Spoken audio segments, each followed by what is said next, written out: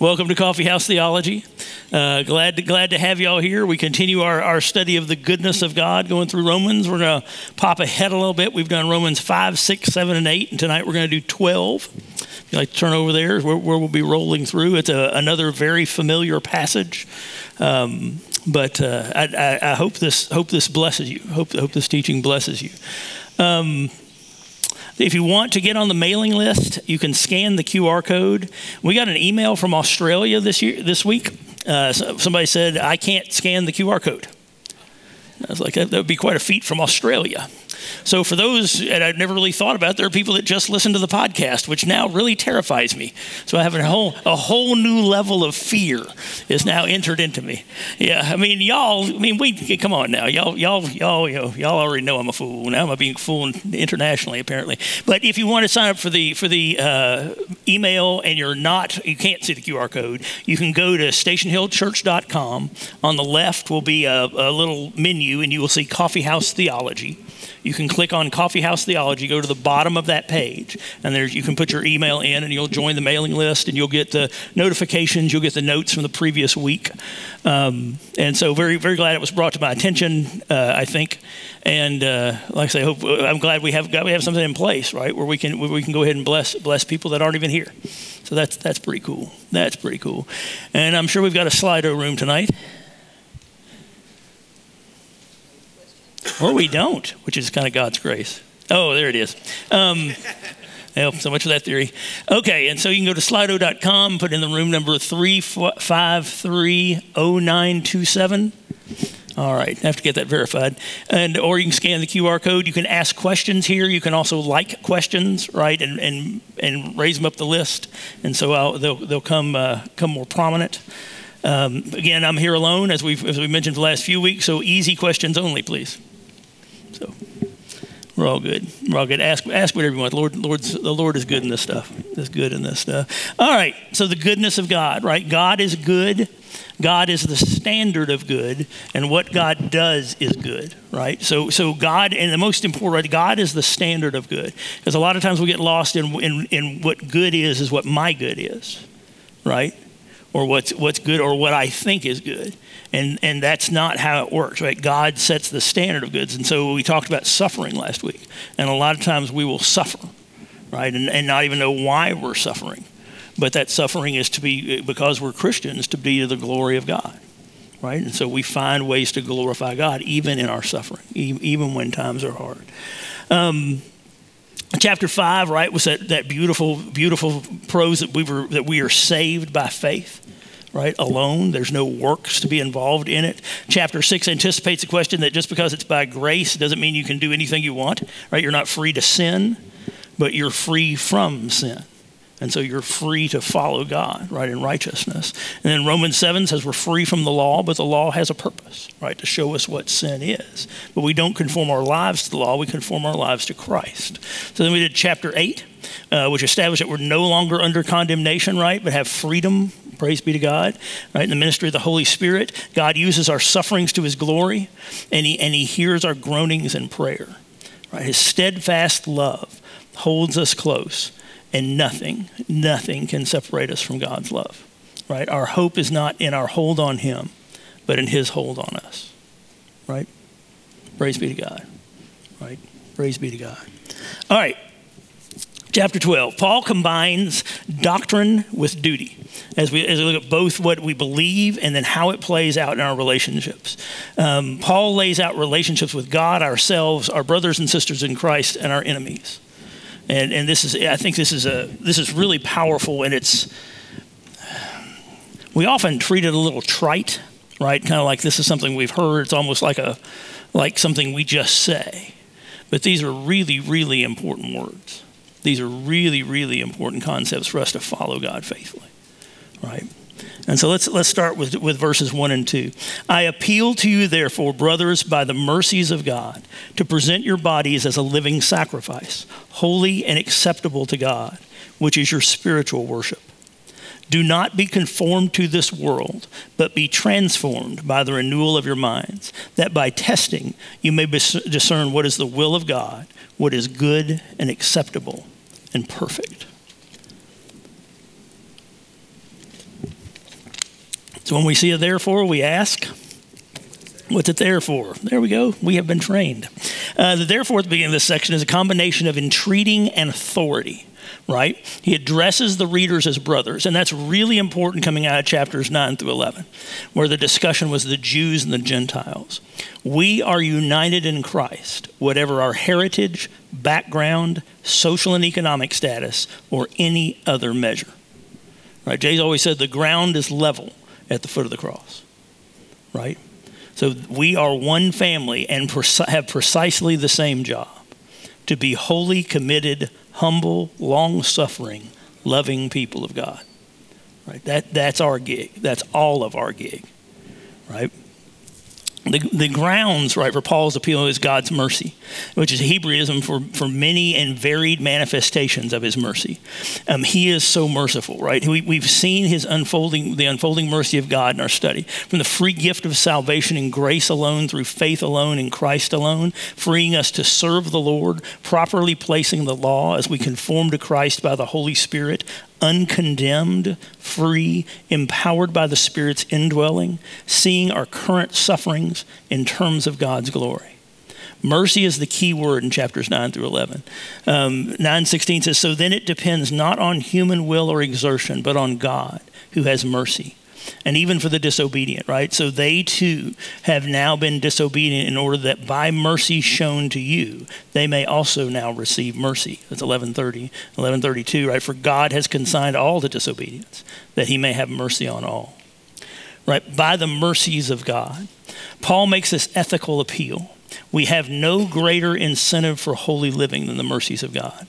Thomas Erskine says, in the New Testament, religion is grace and ethics is gratitude. The Greek noun charis does double duty in both grace and gratitude. Right? As we saw in chapter 6, God's grace, far from encouraging or condoning sin, is the foundation of righteous conduct. Paul's ground for this appeal is both the body and the mind, right? The presentation of our bodies and the transformation by the renewal of our minds. First, our bodies, where Paul uses 5 terms to show the sacrificial imagery. Part of our role as a priestly people is, in response to God's mercy, to present our bodies as living sacrifice. We talked about our priestly roles, right? That a lot of times as Baptists especially, we talk about us being the priesthood of the believers, meaning that no one stands between us and God, right? That we represent the people to God. And we forget another part of the priestly role is to represent God to the people. Right, and a third part is offering sacrifice, and what we offer is us as a sacrifice. Right, they are holy and acceptable, so seemingly a moral equivalent of without defect or physically unblemished, a fragrant aroma. They are our spiritual worship, with the Greek word for spiritual being logikos, which I can't pronounce, right, because I'm a redneck, which can mean a spiritual act of heart and mind, with our minds fully engaged. So there's a reasonability to this belief, right? There's a reasonability to this. Epictetus, the first century Stoic philosopher, said, if I were a nightingale, I would do what is proper to be a nightingale. And if I were a swan, what is proper to a swan? In fact, I am just this word in Greek, a rational being, so I must praise God. Right? And so while reason is not how we get to God, right? God is not a change, following Christ is not a change of mind, it's a change of heart. There's still a reasonableness to it, right? There's still a reasonableness to it. It's not a blind faith jumping somewhere. There is a reasoning to it, which is beautiful, absolutely beautiful. This living sacrifice is not made in the temple courts or church building, but in our homes and in the marketplace. This presentation would have shocked the Greek culture Paul is addressing, as they regard the body as an embarrassing encumbrance, right? The motto of the day was soma sema estin, right? The body is a tomb where the human spirit is imprisoned in the body and longing for escape. And you get the difference between that and what we believe, right? We believe the body will be resurrected, right? That is us as a whole being. God deals with us comprehensively, body, soul, mind, and spirit. And that's a big deal, right? That's a big deal. Let's see, where are we? Even Christians today are uncomfortable with their bodies, as the traditional evangelical invitation is to give our hearts to God, not our bodies. No worship, and this is a Stott quote, no worship is pleasing to God which is purely inward, abstract, and mystical. It must express itself in the concrete acts of service performed by our bodies. Similarly, authentic Christian discipleship will include both negative mortification of our body's misdeeds and the positive presentation of its members to God. Right? So when we worship, when we follow God, it's not just our minds. Right? It's not just a state of heart. That leans heavy into dualism. Right? But us, mind, body, soul, mind, and spirit. Paul made clear that our bodies reveal human depravity in deceitful lips which spread poison, mouths full of bitterness and cursing, feet quick to shed blood. Christian sanctity shows itself in the deeds of the body, as our members are no longer instruments of wickedness, but instruments of righteousness. Our feet will walk in his paths. Lips will speak truth and spread the gospel. Tongues will bring healing. Hands will lift the fallen. Arms will embrace the lonely and unloved. Ears will hear the cries of the distressed. And our eyes will look humbly and patiently to God.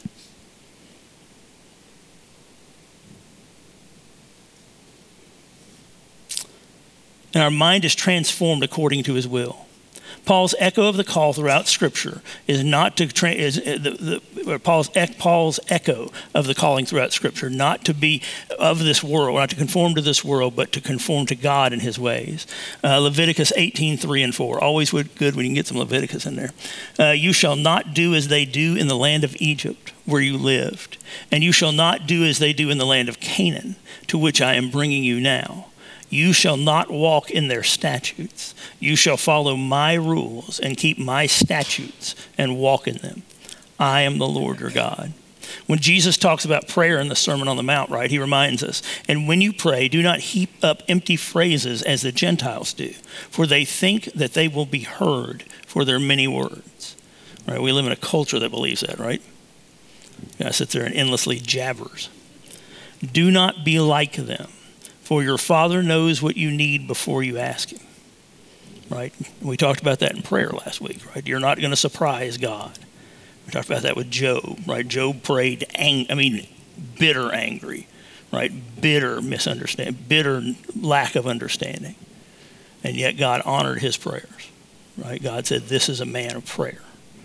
And because Job was always humble, right? And we're always humble as we go before the Lord.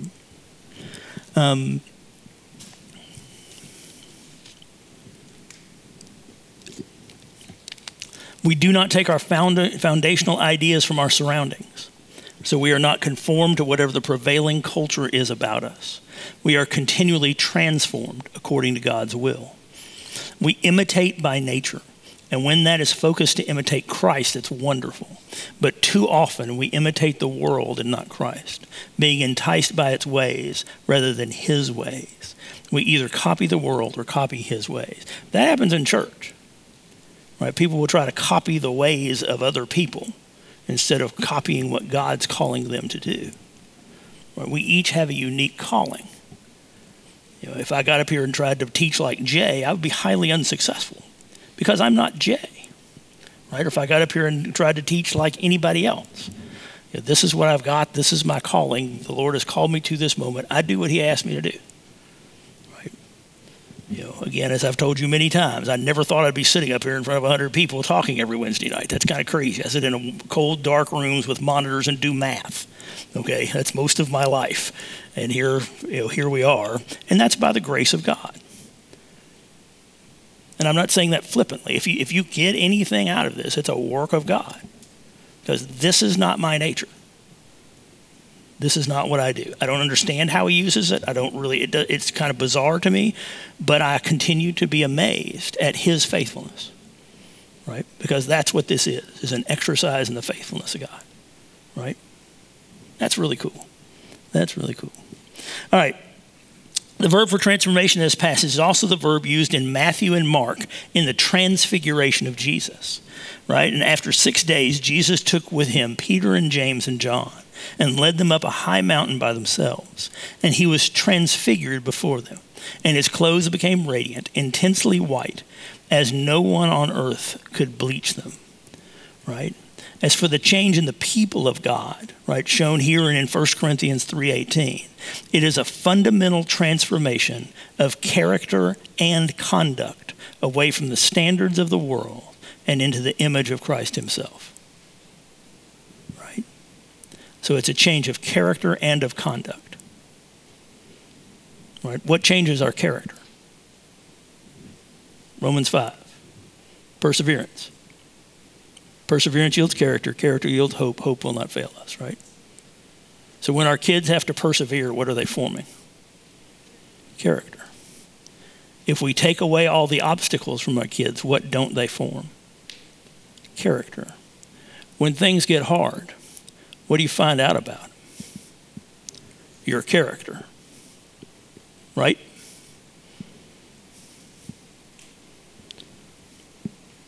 So sanctification, right, what we're talking about, right, is fundamental transformation of character and conduct away from the standards of the world and into the image of Christ himself. The two value systems are incompatible, right, whether the subject is purpose and meaning of life, how to measure greatness, how to respond to evil, ambition, sex, honesty, money, community, religion, or anything else. The two standards diverge because the source of the ethic is not the same. Those two standards diverge because the source of the ethic is not the same. So how does this transformation take place? It's the renewing of our minds. Regeneration by the Holy Spirit certainly includes our minds. We are then, in our process of sanctification, continually transforming our minds to think more like Christ. And in doing so, we are able to discern the will of God by testing what is good and acceptable and perfect. The three stages of Christian moral formation seem to be, first, our mind is regenerated by the Word and the Spirit of God. Then we are able to discern and desire the will of God, and then we are increasingly transformed by it. Right? It's this cycle of transformation by the Holy Spirit. The cycle of transformation. A lot of people separate 12:1 and 12:2, and that frustrates me to a degree. Because he talks about we give up our bodies, right, as living sacrifices, and then our minds are transformed, and the way we live and the way we think are inseparable. The way we live and the way we think are inseparable. And when we try to separate them, when we try to make following Christ into a mental exercise, we miss so much of what Christianity is and what God calls us to. Does that make sense? Right? This isn't an intellectual, it's also not a social enterprise, right? People that fall off into the social gospel.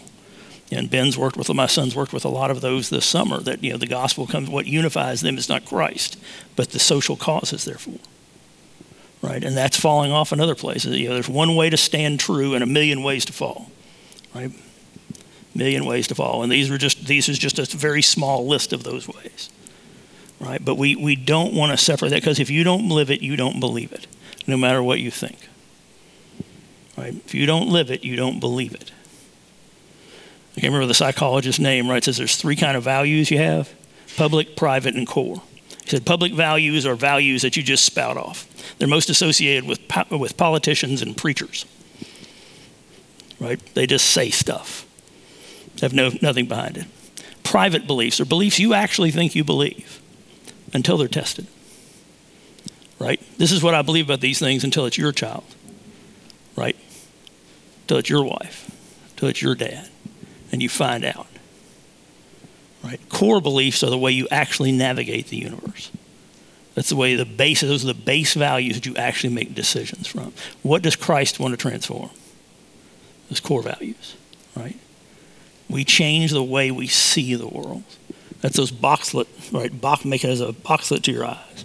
Right, and bind it to your hands. Everything you see, everything you touch, right, comes to the gospel. Right?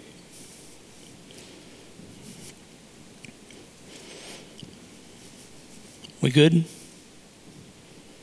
Okay. Okay, just checking. Don't see any casualties yet. Y'all look pretty awake. It's pretty good for a cold Wednesday night.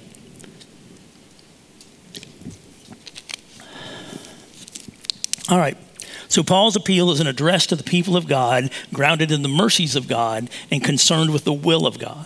So as we're transformed, his will embraces all of our relationships, particularly to God himself, 12:1 and 2, to ourselves, 12:3 through 8, each other, 12:9 through 16, and our enemies, 12:17 through 21. Our relationship to ourselves, so we're thinking soberly, right, about our gifts. For by the grace given to me, I say to everyone among you not to think of himself more highly than he ought to think, but to think with sober judgment, each according to the measure of faith that God has assigned. For as in one body we have many members, and the members do not all have the same function, so we, though many, are one body in Christ, and individually members one of another. Having gifts that differ according to the grace given to us, let us use them. If prophecy, in proportion to our faith.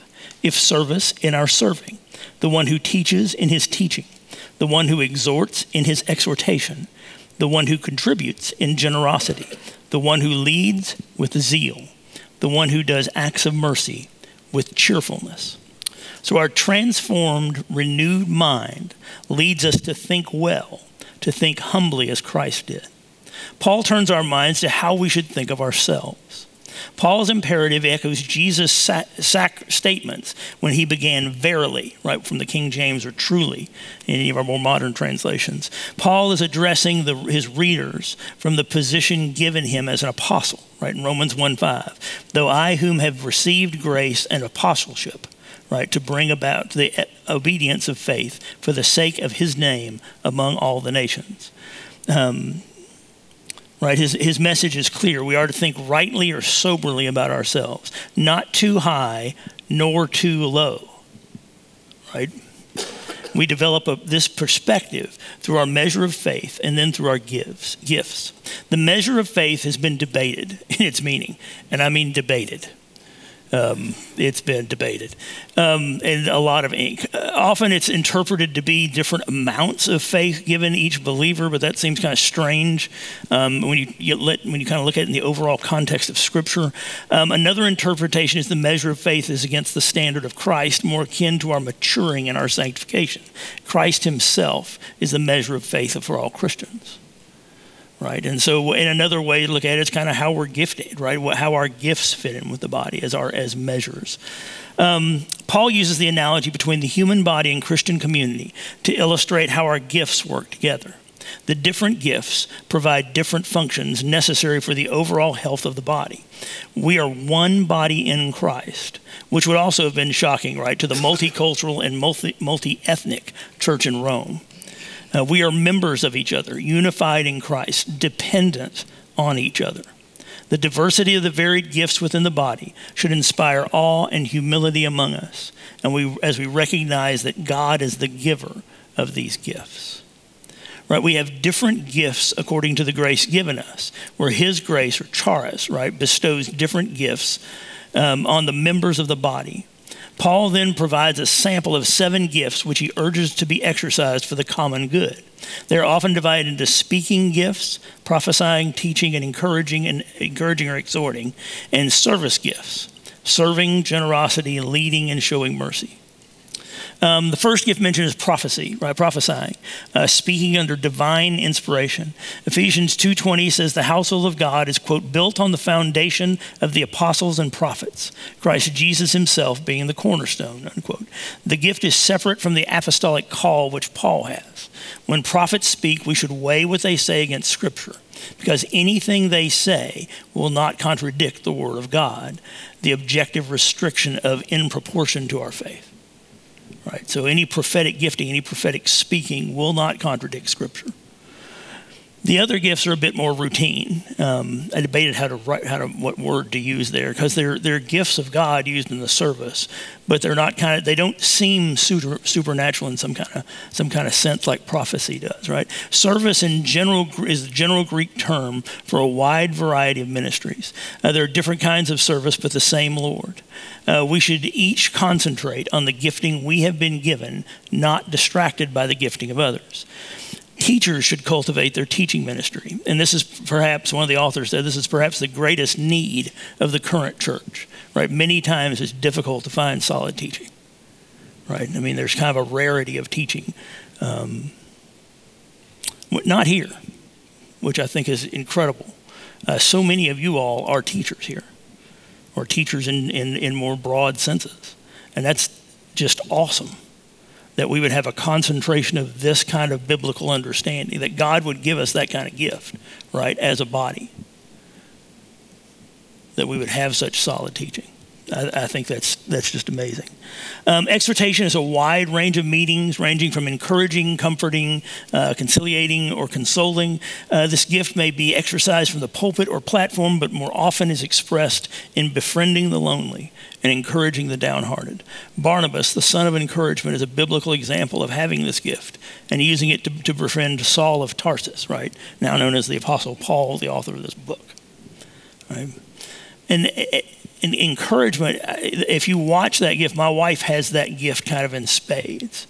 And it's amazing to watch people sit down with her and the difference in their countenance at the beginning of the conversation and the end of the conversation. Because she makes them see God within them. She shows that. And that's a lot of what encouragement is, right? It's showing you how God is working in you, what God has for you. Right, anticipating his grace working with you. I have a friend that does that for pastors, that calls out pastors and can then give them a vision of what their ministry can be. And it's awesome, because a lot of times the pastors don't see it themselves. They don't understand what their calling is. And he helps clarify that calling, clarify how this Holy Spirit's working in them, and helps them move forward. It's beautiful. It's beautiful. Miss Reed's work right at the senior adult homes, right? What incredible encouragement that is. I hear over and over and over again, right, of how encouraging that is across our senior adults, across the people that can't get out, right? And what a beautiful ministry that is.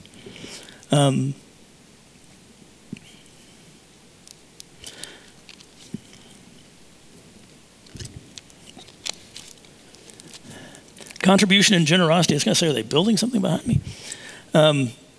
Contribution and generosity should be done without grudging and ulterior motives and with sincerity. Leadership is both within the home and the church, usually in the same sense of contributing to meeting the needs of others, like a shepherd. And lastly, God is merciful. We too must be merciful. This mercy is shown for anyone, particularly those in distress. Often the Old Testament trio, right, of the widow, the orphan, and the sojourner or foreigner. And this mercy is shown cheerfully.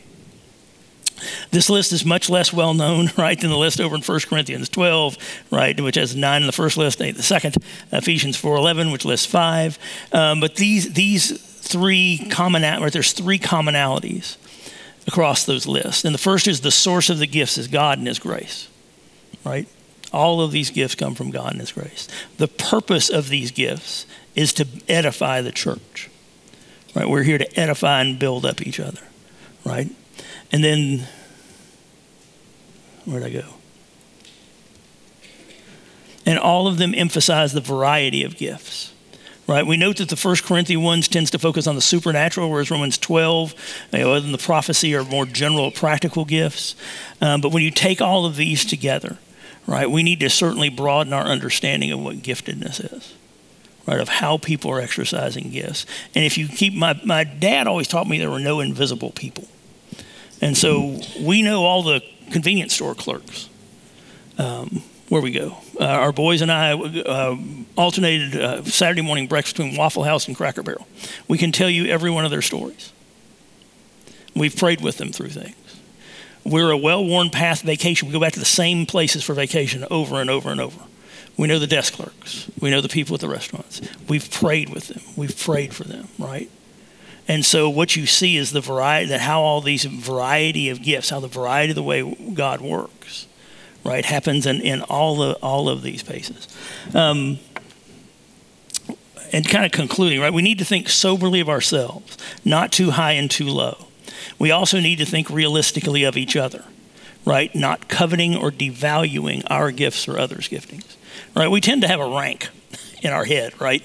That there are certain gifts, certain giftings and callings that are above the other. But if your body doesn't function, one of the things I've learned about I'm a type 2 diabetic. One of the things I've learned is there are things in my body I didn't realize I needed to work that fail me from time to time, right? And while I've never talked about them with anybody, I'm not sure I knew they existed until they came up in a conversation with my endocrinologist, right? They're really important. There are a lot of people that we don't see that do things in these churches that we stand on the shoulders of, right? People that signed a ledger. I don't know if you know the story of how Brentwood Baptist came to be, right? But they were meeting in the children's home. And Brentwood Baptist is the mother church of Station Hill. And Brentwood Baptist is a daughter of Woodmont Baptist Church, which is where my wife was baptized and we were married. And they bought the land for Brentwood. But the way Brentwood Baptist Church was built is they were all meeting in the basement of a children's home. And they passed around an 8.5 by 11 pad. And each family wrote their name and how much of the debt of the new church building they would personally be responsible for. How does that sound? You were there, right? And everybody saw everybody else do, right? What everybody, and so you knew who was doing what, given what. That's right. That's right. And they took it to the bank. They literally took it to the bank and received a loan to build the building off of that ledger pad. So these folks, right, this church is built on her shoulders. The reason we have, that's right. The reason we have this building, the reason we have this ministry is the faithful work of people, of you and your people, right? And I think that's worth applauding, right? That's why we, and we're all built on people you will never know their name, right? Our faith rests on people you will never know their name. And what we pray to God is there are people whose faith will rest on us who will never know our name. Amen? That we continue that same legacy. That's pretty cool. Sorry. That's pretty cool. That's pretty cool. We need to exercise our gifting for the glory of God and edification of the kingdom, particularly the church. Withholding our gifts from the church is not in line with God's will, right? You need to exercise the gifting God has given you. You need to contribute, right? We are not here to absorb. We are here to serve and to give, right? And there's certainly time for teaching and to sit under teaching. I love to sit under teaching. But there's also a time to exercise your gifts and what God has given you, right, to his glory and to his kingdom. We good? And thank you.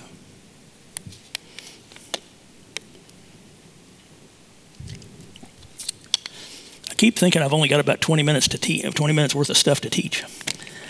That never turns out to be the case. All right, our relationship to one another. Love in the family of God, Romans 12, 9 through 16. Let love be genuine. Abhor what is evil. Hold fast to what is good. Love one another with brotherly affection. Outdo one another in showing honor. Do not be slothful in zeal. Be fervent in spirit. Serve the Lord. Rejoice in hope. Be patient in tribulation. Be constant in prayer. Contribute to the needs of the saints and seek to show hospitality. Bless those who persecute you. Bless them and do not curse.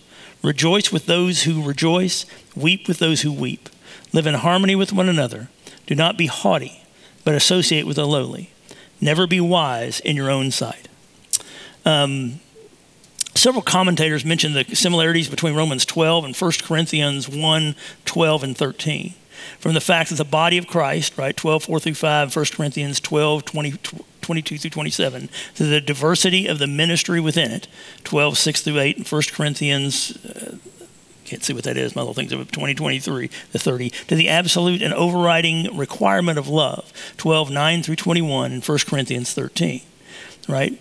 Agape, right, that is what dominates the rest of the chapter. In Romans, agape has only been used to reference love for God, demonstrated in the cross, 5:8, poured into our hearts in 5:8, and refusing to let us go in 8:35 and 39. Now Paul focuses agape as the essence of Christian discipleship. This love permeates our community of believers, clear for the use of one another, brotherly love, right, Philadelphia, and God's people. This, in fact, this is a fast staccato list of imperatives, adding ingredients to the recipe of love, which is Stott's quote, which I really think is cool. So there's 12 components. Sincerity. Love must be genuine and without hypocrisy, right? Hypocrites was the Greek word for play actor, where we get hypocrite. The church is not a stage. Love is not in theater, right? Love and hypocrisy exclude one another. We have such a thing as pretense love, displayed in the most vile form in Judas' kiss, right? And we don't love people so that, inside or out of the church. One of the things we've talked to our boys about. We do not love people so that. We don't love one another so that. And we don't love people who are outside the church. And extending this to witnessing, right? We have a gay couple that have been together as long as Rachel and I have. And they are our friends. They come and stay at our house. One is an Argentinian Jew, and the other is a former Mormon. The Mormon knows the Bible better than I do. The Argentinian Jew knows the Old Testament better than I do. And we witness to them.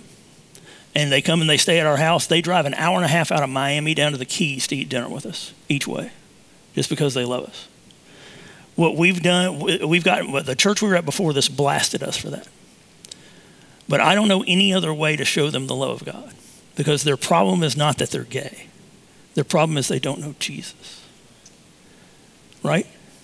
And so Rachel and I and our family are going to do anything we can to show them the love of Jesus in hopes of their salvation, right? Because you know what happens once Jesus comes into their heart? He's going to wear them out on their sin just like he wears me out on my sin. Amen?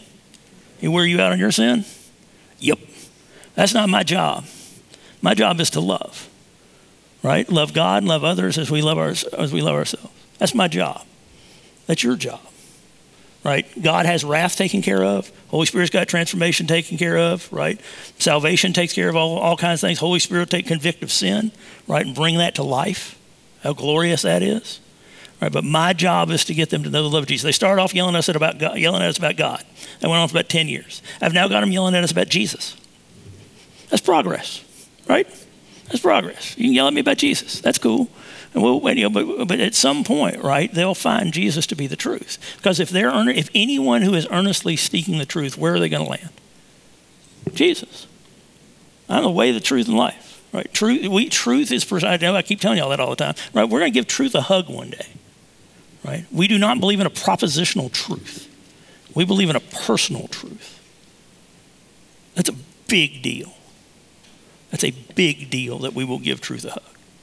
Right? Because that means anybody seeking the truth is going to find Jesus. Anybody earnestly seeking the truth is going to find Jesus.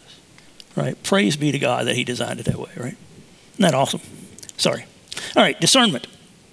Abhor what is evil. Hold fast to what is good. Sincere love followed immediately by the command to hate. That's what abhor is, right? The positioning demonstrates aspects of authentic love. Right? Love is not the blind sentiment it is often taken to be, but a discerning love, so passionately devoted to the beloved that it hates every evil incompatible with their highest welfare. Both verbs are strong, almost vehement. Love's hatred of evil expresses abhorrence and loathing, while love's holding fast to what is good expresses a sticking or a bonding as with glue. Right? We don't hate evil because people are evil. We hate evil because it destroys people, right? Sin kills every time, no exceptions. Every sin kills every time, no exceptions. Something dies. And we don't want people to die, right?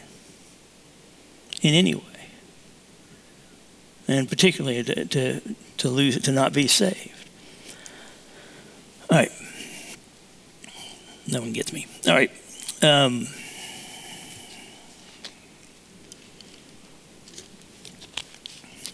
Affection. Love one another with brotherly affection. This pulls together two family words, which I think is fantastic. Love one another is the Greek word for love, indicating our natural affection for our relatives. I would have to say some of our relatives. Just kidding. Like the love of a parent for a child. We'll say love for a parent for a child. Brotherly affection, Philadelphia, is the love of brothers and sisters have for one another. Both were originally designated for blood relationship in the human family, but now Paul uses them to describe the relationships within the church. Right? You're my brothers and sisters. Some of you are my parents. Right? I look up to for wisdom. Some of y'all are my kids. Right? But we're a family. Right? We're a family. All right, honor. Outdo one another in showing honor. This is the second one. This is the second one another exhortation, right, in the passage. Love in the church family is a mutual honor as well as mutual affection. We are to accord to each other the highest possible honor. You remember this was an honor-shame culture. Right? Everything either gave you prestige or you lost prestige. And so what we do is in Christian terms, hold each other in the highest prestige. Hold each other in the highest honor. Right? And that's not in worldly terms. That's in Christian terms, in terms of looking like Christ. Enthusiasm. Do not be slothful in zeal, be fervent in spirit, serve the Lord. A religious enthusiasm is often despised as fanatical. 18th century Methodists were mocked for enthusiasm, given to perfectionism and exaggeration. Paul had something else in mind. Zeal is fine so long as it is accorded to knowledge. The image here is a boiling, bubbling pot. The last clause is abounding on enthusiasm, as a practical commitment to the Lord as slave and master will keep zeal rooted in reality. Right? We get kind of, especially Baptist again, we're afraid of the Spirit. We're also pretty afraid of the Pentecostals. Right? They kind of make us nervous. Right? I've got two dear friends that are solid Orthodox with Pentecostal bents. I've learned more about the work of the Holy Spirit through them than any other people I know. And it's been staggering to realize things that I thought were not yet that are actually now, right? And when they bring you an awareness of the Holy Spirit and his work now, right? What is the Holy Spirit doing now, fully present in the Spirit? It's a pretty awesome thing, right? And again, being kind of a head knowledge theology dude, that works against my grain, but it's so good for me. And it shows me whole different ways of Christ working. Right, gives me opportunities to see beautiful things I would miss otherwise. Right, isn't that awesome? All right, patience. Yuck. Rejoice in hope. Be patient in tribulations. Be constant in prayer. The center of this phrase is hope, the confident Christian expectation in the return of our Lord and the glory to follow. It is the source of our abiding joy, but also calls for patience as we endure tribulation and perseverance in prayer. Right, that's why we pray so much. That's why we are constant in prayer. Right, that's why we pray for each other. Right? It's because we're going through tribulation and that allows us to endure. We do not do this alone. It's too hard to do by yourself, right? Generosity, contribute to the needs of the saints. This is the sharing of our resources with one another to meet the needs and the sufferings in a generous way. We think back to Acts 2, right, where the church had everything in common in the sense that they shared their possessions as each has need. As Jay has told us before, that's not some bizarre form of socialism, right? It's taking care of each other, right? It's taking care. If you see a brother or sister in need and you can meet that need, meet it. If you can't, bring it to the church, right? I mean, that's how we work. That's how we take care of each other. Hospitality. Seek to show hospitality. I love this. Generosity is shown to the needy. Hospitality is shown to visitors. Philadelphia, the love of brothers and sisters, has to be balanced with philoxenia, love of strangers. Both are indispensable expressions of love.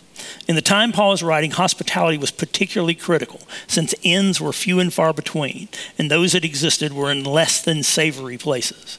As an essential Christian ministry of the day was to open their home to travelers, particularly for the church leadership to do so. Paul did not tell them to only practice hospitality, but to pursue it. right? That's what our greeting teams do practically here. That's what we should do in our neighborhoods and our work. Actively pursue hospitality, right? We are not just to accept strangers as they come to us, but to pursue strangers to show them grace, right? That is an active pursuit of hospitality. Goodwill. Bless those who persecute you, bless and do not curse them. This call to bless those who persecute us is a particular challenge, as they are generally outside the Christian community. Blessing and cursing are opposites. Luke 26, 27, 28, Jesus tells us, "But I say to you who hear, love your enemies, do good for those who hate you, bless those who curse you, pray for those who abuse you." We're going to talk about this a lot, that's kind of the whole next section of this. So, right, but we're not only to bless them, but we are to pray for them, right? Luke 6:28, and do good for them, Luke 6:27. Sympathy. Rejoice with those who rejoice, weep with those who weep. We never stand aloof to someone's joys and pains. We enter in them to identify with them. Love enters deeply into their experiences and emotions, laughter and tears, and feels a solidarity with them, right? We wrap our arms around brothers and sisters when they weep, right? And we jump for joy with them when they celebrate. Right? It goes back to that's what you do as a family. What you do as a family. Harmony. Live in harmony with one another. The Greek is literally think the same thing towards one another. Be of the same mind, right? Live in agreement with one another. This phrasing is very similar to Philippians 2, where Paul appeals for the church to be like-minded and one in spirit and purpose. The fundamental place is the renewed Christian mind, and we should share the same basic convictions and concerns. The indwelling Holy Spirit will drive us to unity. The Holy Spirit always drives to unity. Always drives to unity. As I've said before, when I was a trustee, when I started seeing disunity was when I knew I was not walking by the Holy Spirit. Right? The Holy Spirit always drives to unity. Humility. Do not be haughty, but associate with the lowly. Never be wise in your own sight. Snobbery is one of the worst forms of pride. Obsessed with what differentiates us, be it status, class, ethnicity, tribe, or caste. They work toward the division of us rather than the harmony, and they are careful of the company they keep. They forget Jesus' life of freely and naturally fraternizing with the social rejects and lowly, and he calls on his followers to do the same with equal freedom and humility. Right? We should walk in the same grace with people that our society thinks are lowly as we do people who they lift up, right? We should treat them the same. What a comprehensive picture of Christian love. Love is sincere, discerning, affectionate, and respectful. It is enthusiastic and patient, generous and hospitable, benevolent and sympathetic. It is marked by harmony and humility. May our bodies exhibit and grow in these day by day. Our relationship to our enemies, not retaliation, but service. I'm sure this is going to win me a lot of friends.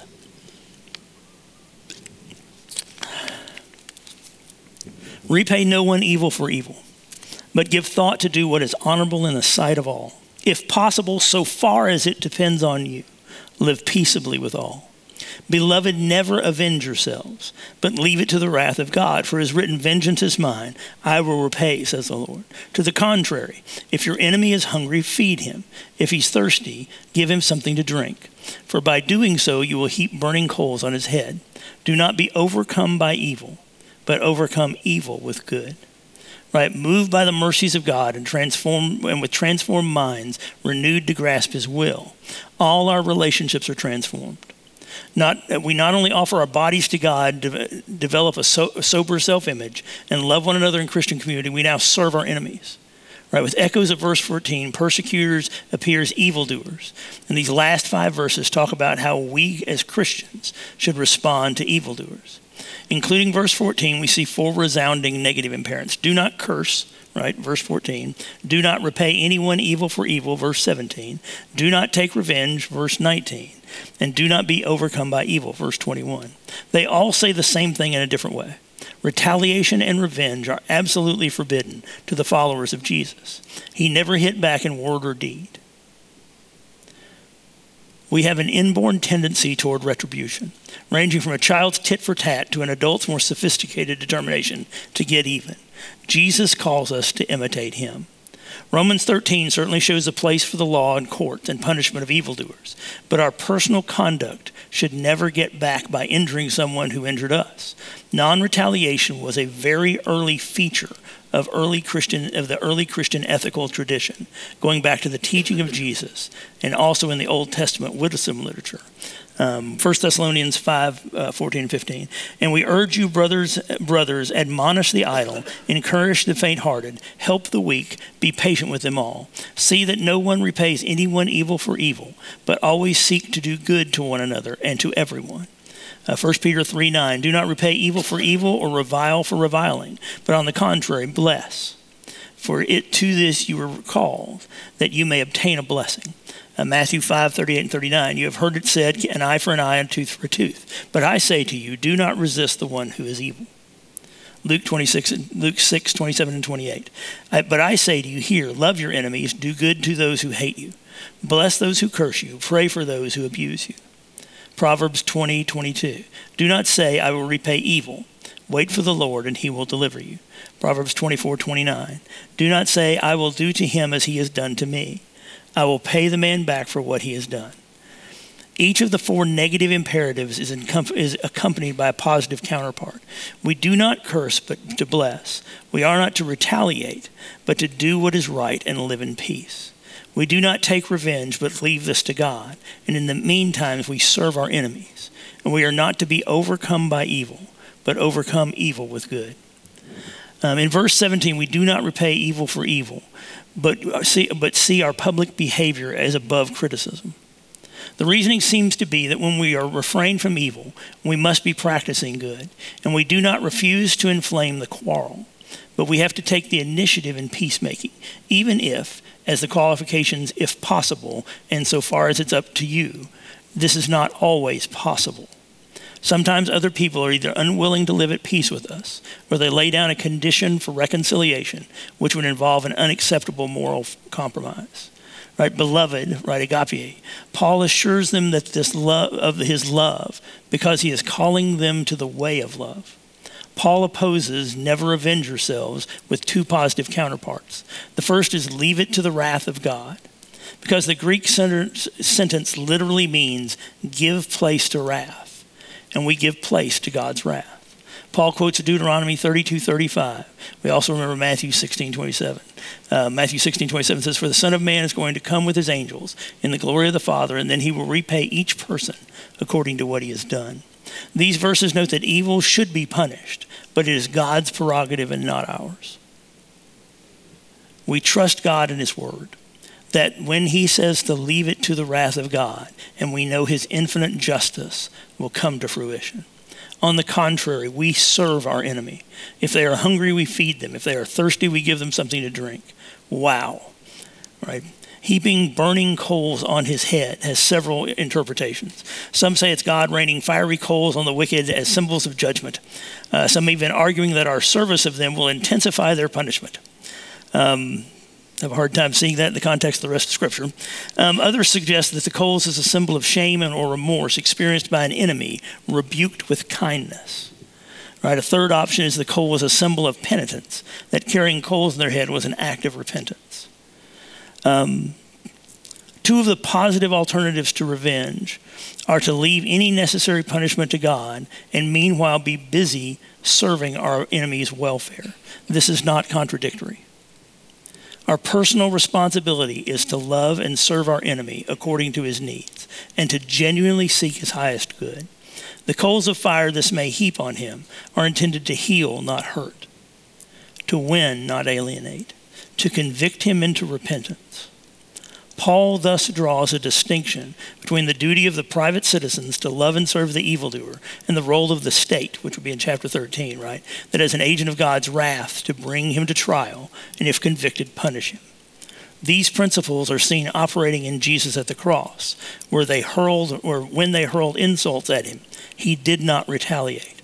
And on the other, he entrusted himself to him who judges justly, confident God's justice would prevail. The fourth antithesis is good and evil. A summary of Paul's argument in the climax of the chapter. This is a stark alternative before us. If we curse, repay evil for evil, or take revenge, then, because all these are evil responses to evil, we have given in to evil, right? Sucked into its sphere of influence and become overcome, overpowered by it. If we refuse to retaliate, bless our persecutors, ensure that we ourselves are doing good, are active in peacemaking and peacekeeping, leave judgment to God, love and serve our enemies, and even win him over to a better mind, then in these ways we have overcome evil with good.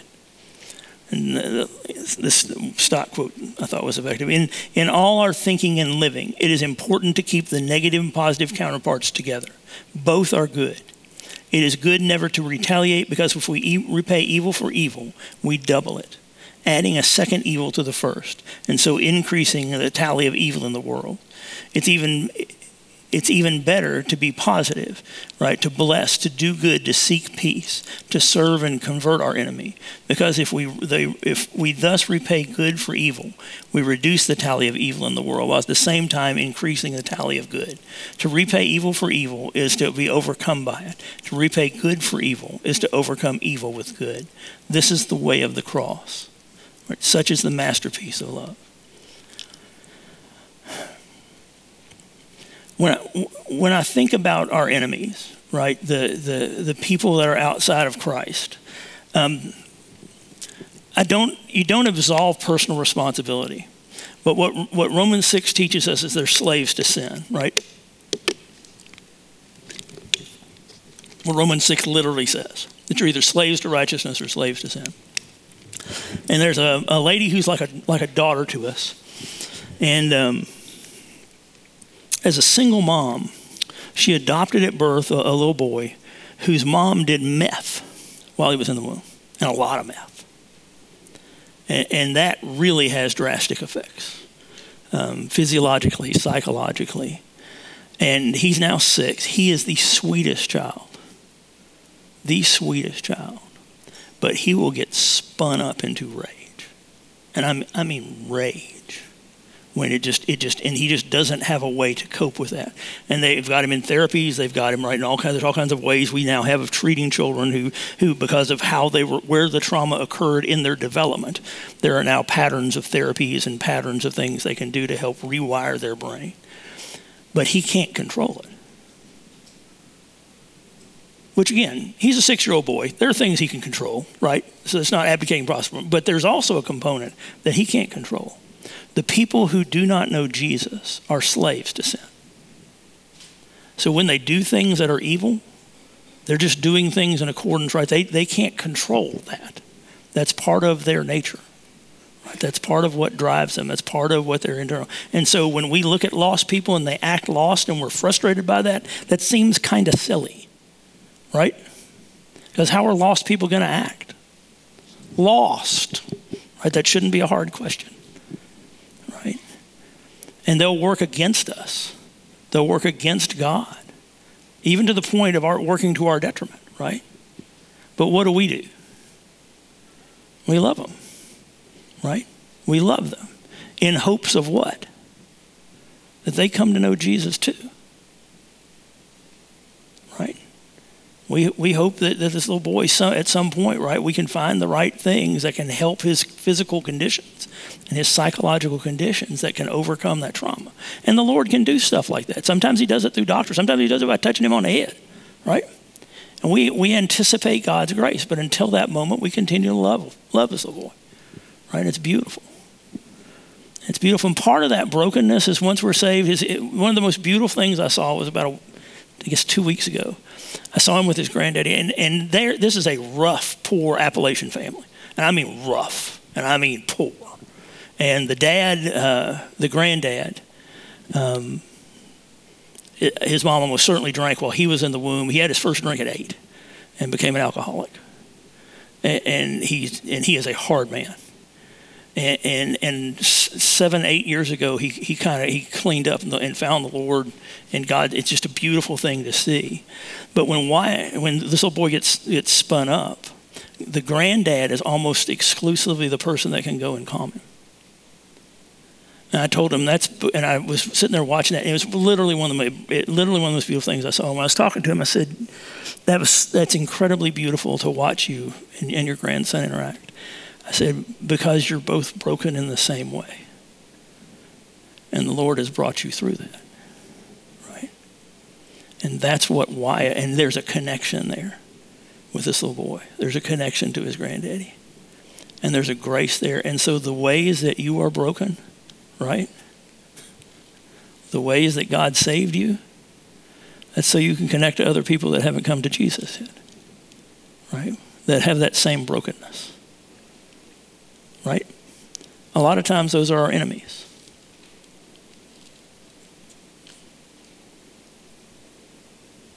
We good? Is helpful? All right. Easy questions, right? That's pretty good. I got done at 7:39. Let's see. All right. Is war acceptable in light of Romans 12, 17, and 21? Nothing like a nice light gosh. I taught that in here. There's a theory of just war. I'm not going to go through it because it's long and deep, but there certainly is a theory. I come from a military family of Christians. My daddy was a test pilot, an Air Force pilot. My granddad was a Marine. My mom was born in Hong Kong when he was stationed there in 1937. My nephew is a SEAL. My cousins are Army Rangers and are SEALs. We certainly believe there is an honor in what they do, that the government is called to do things, and these men and women have, and our family sacrificed a lot. Military life is rough, but yes, I believe there is an acceptable place, but it's not out of vengeance, right? There's a heart set toward it. Does that make sense? There's a heart set toward it. Micah, my youngest son, is looking at going in the CIA, and so we've had a long discussion on what does it mean to be a Christian and a spy. Yeah, that is a non-trivial theological conversation, right? And the CIA's recruiting him. He's a language savant in Arabic, Russian, and French. But I think there is a place in God. Like I say, there's a lot of writing on that. A lot of people that are a lot brighter than me that have written on it. How do you decipher the difference between feeling the moral pressure of friends and copying them, like you mentioned? It's a matter of your heart set. What is in you is greater than what's outside of you, if you're a Christian. What's in you is greater than. That's one of the things we always had confidence in. Once our boys, we saw them repent for things that teenage boys wouldn't repent for. You're kind of going, that's the Holy Spirit. And what we saw was they could walk into places of moral pressure. And Benjamin's at Princeton and Yale, which are places of reasonable moral pressure that not incongruent with our belief system. Micah's at Miami, which is a party school, right? We live in Williamson County. The values here are not congruent with what we believe. As Benjamin said, Spring Hill and Franklin are no more Christian friendly than Princeton. It's just obvious who's a Christian here. He said there's a veneer of Christianity down there that's still socially acceptable. He said no such thing exists up here. He said at least you know who believes. And so what I say is you can go, if the Lord's calling you someplace, you can go to that place and not that moral, it will not affect your heart. Right? Benjamin served at multi-faith churches this summer. It did not affect his heart. He was not there seeking their truth. He was there to convert them to Jesus and figure out how they spoke and what their language was and how could he find their brokenness so that Jesus could heal them. And so I think you can go where I think you can go wherever the Lord calls you. And there's also a difference between copying them moral pressure and speaking in their terms, right? Because I told you the story of the Baha'i guy, right? When I told him I believed in Jesus, he said he believed in Jesus. I said, fantastic. And I said, tell me about your Jesus. He said, well, Jesus came down Melchizedek. I was like, ruh-roh, right? And so he explained all the times Jesus last came down to Baha'i in 1844 in India. I was like, that's a different Jesus, right? So I've read the Baha'i holy books. He said, can I send you the Baha'i holy books? Would you read them? Yes. I've read the Baha'i holy books. I did not read them seeking truth. I read them seeking a way to tell my friend about Jesus. And I had to understand that when I said certain words, what did he hear? So that I could present the gospel clearly in terms he could understand. Because if I said Jesus, he would go, and we weren't talking about the same thing, right? Is that good? You good? How's your knee tonight? Still hurts. Thank you for asking. Still hurts. Yeah, I've got a torn MCL. That's pretty exciting. Let's see. What were the references for the other two lists of gifts?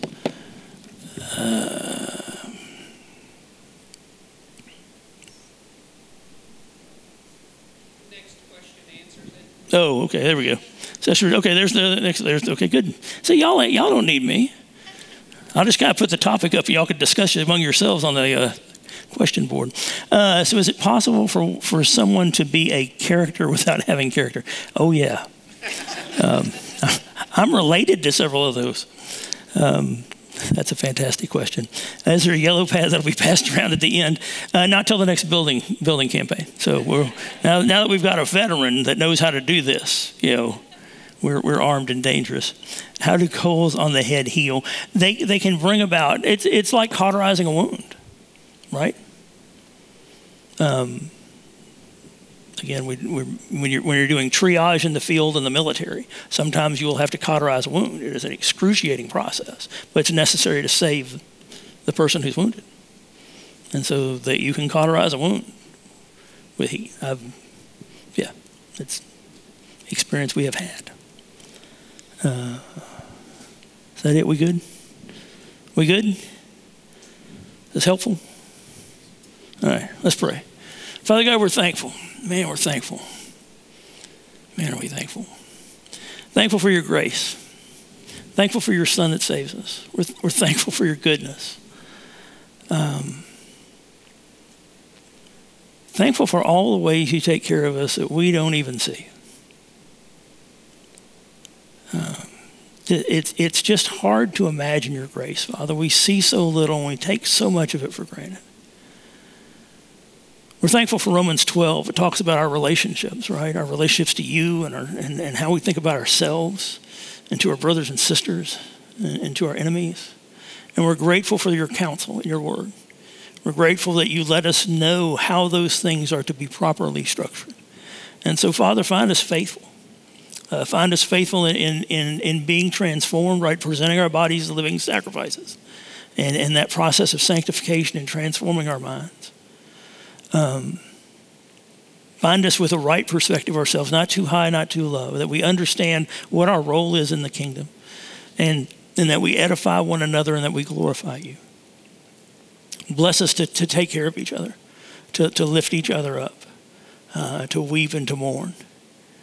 And Father, bless us to love our enemies. That's really hard. One of the hardest things in this world, right, is for people to think of us as being weak. Right? Chesterton says that it's easier to find someone to be a martyr than a fool for Jesus. And so, Father, let us present you accurately, no matter what the world's terms call that. Find us faithfully rendering your gospel and your truth to your glory. Change us, Father. Do not leave us the same people that walked in here walking out. We've encountered your word, encountered your truth, and encountered you. And so, Father, grace us with transformation to look like Jesus. So in the precious name of Jesus we pray. Amen. Thank you all. Next week we're going to do the 10 Commandments. The goodness of God and the 10 Commandments. So pray for me. Thank you all.